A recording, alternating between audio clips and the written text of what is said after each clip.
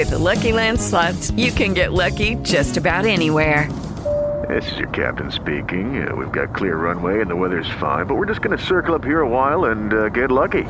No, nothing like that. It's just these cash prizes add up quick. So I suggest you sit back, keep your tray table upright, and start getting lucky.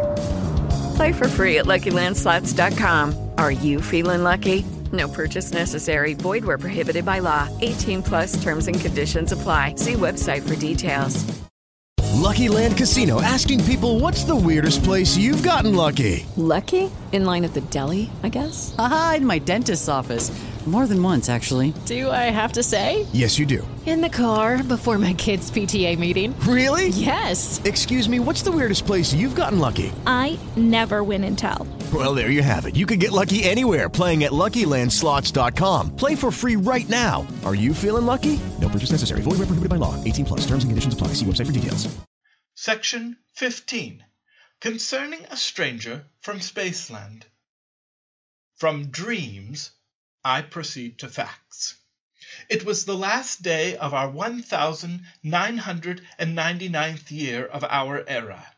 The pattering of the rain had long ago announced nightfall, and I was sitting in the company of my wife, musing on the events of the past and the prospects of the coming year, the coming century, the coming millennium.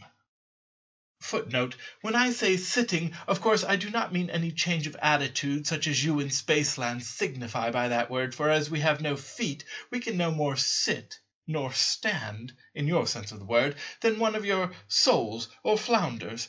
Nevertheless, we perfectly well recognize the different mental states of volition implied by lying, sitting, and standing, which are to some extent indicated to a beholder by a slight increase of lustre, corresponding to the increase of volition. But on this, and 1,000 other kindred subjects, time forbids me to dwell. My 4 sons and 2 orphan grandchildren had retired to their several apartments, and my wife alone remained with me to see the old millennium out and the new one in. I was wrapped in thought, pondering in my mind some words that had casually issued from the mouth of my youngest grandson, a most promising young hexagon of unusual brilliancy and perfect angularity. His uncles and I had been giving him his usual practical lesson in sight recognition, turning ourselves upon our centers, now rapidly, now more slowly, and questioning him as to our positions. And his answers had been so satisfactory that I had been induced to reward him by giving him a few hints on arithmetic, as applied to geometry. Taking 9 squares, an inch every way, I had put them together so as to make one large square, with a side of 3 inches, and I had hence proved to my little grandson that, though it was impossible for us to see the inside of the square, yet we might ascertain the number of square inches in a square by simply squaring the number of inches in the side. And thus, said I, we know that 3 to the second, or 9, represents the number of square inches in a square whose side is 3 inches long.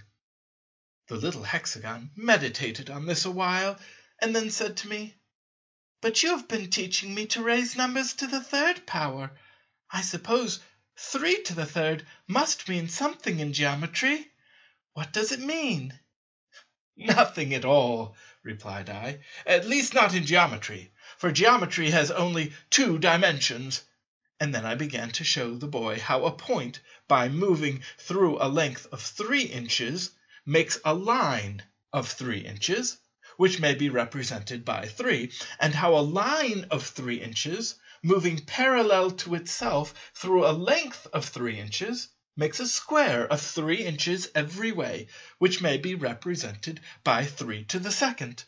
Upon this, my grandson, again returning to his former suggestion, took me up rather suddenly, and exclaimed, "Well then, if a point, by moving 3 inches, makes a line of 3 inches represented by 3, and if a straight line of 3 inches moving parallel to itself makes a square of 3 inches every way represented by 3 to the second, it must be that a square of 3 inches every way, moving somehow parallel to itself, but I don't see how. Must make something else, but I don't see what. Of 3 inches every way, and this must be represented by 3 to the third. Go to bed, said I, a little ruffled by this interruption. If you would talk less nonsense, you would remember more sense.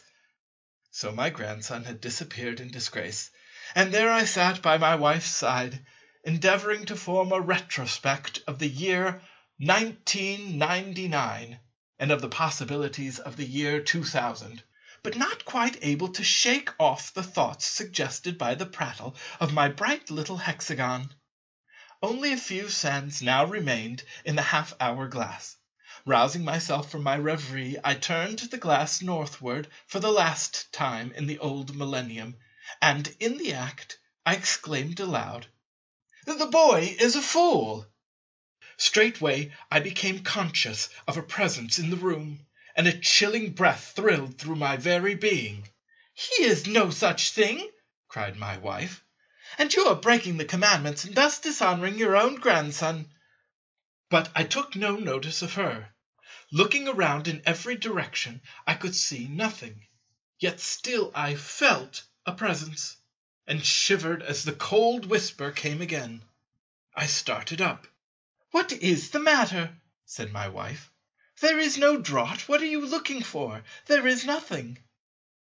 There was nothing, and I resumed my seat, again exclaiming, "The boy is a fool. I say 3 to the third can have no meaning in geometry." At once there came a distinctly audible reply. "The boy is not a fool, and 3 to the third has an obvious geometrical meaning." My wife, as well as myself, heard the words, although she did not understand their meaning, and both of us sprang forward in the direction of the sound. What was our horror when we saw before us a figure! At the first glance it appeared to be a woman, seen sideways, but a moment's observation showed me that the extremities passed into dimness too rapidly to represent one of the female sex, and I should have thought it a circle, only that it seemed to change its size in a manner impossible for a circle, or for any regular figure of which I had had experience. But my wife had not my experience, nor the coolness necessary to note these characteristics. With the usual hastiness and unreasoning jealousy of her sex, she flew at once to the conclusion that a woman had entered the house through some small aperture. "How comes this person here?" she exclaimed.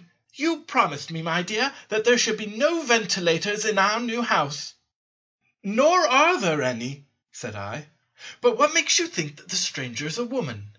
I see by my power of sight recognition—" "Oh, I have no patience with your sight recognition," replied she. "Feeling is believing, and a straight line to the touch is worth a circle to the sight. 2 proverbs very common with the frailer sex in Flatland." "Well," said I, for I was afraid of irritating her, "if it must be so, demand an introduction." Assuming her most gracious manner, my wife advanced towards the stranger.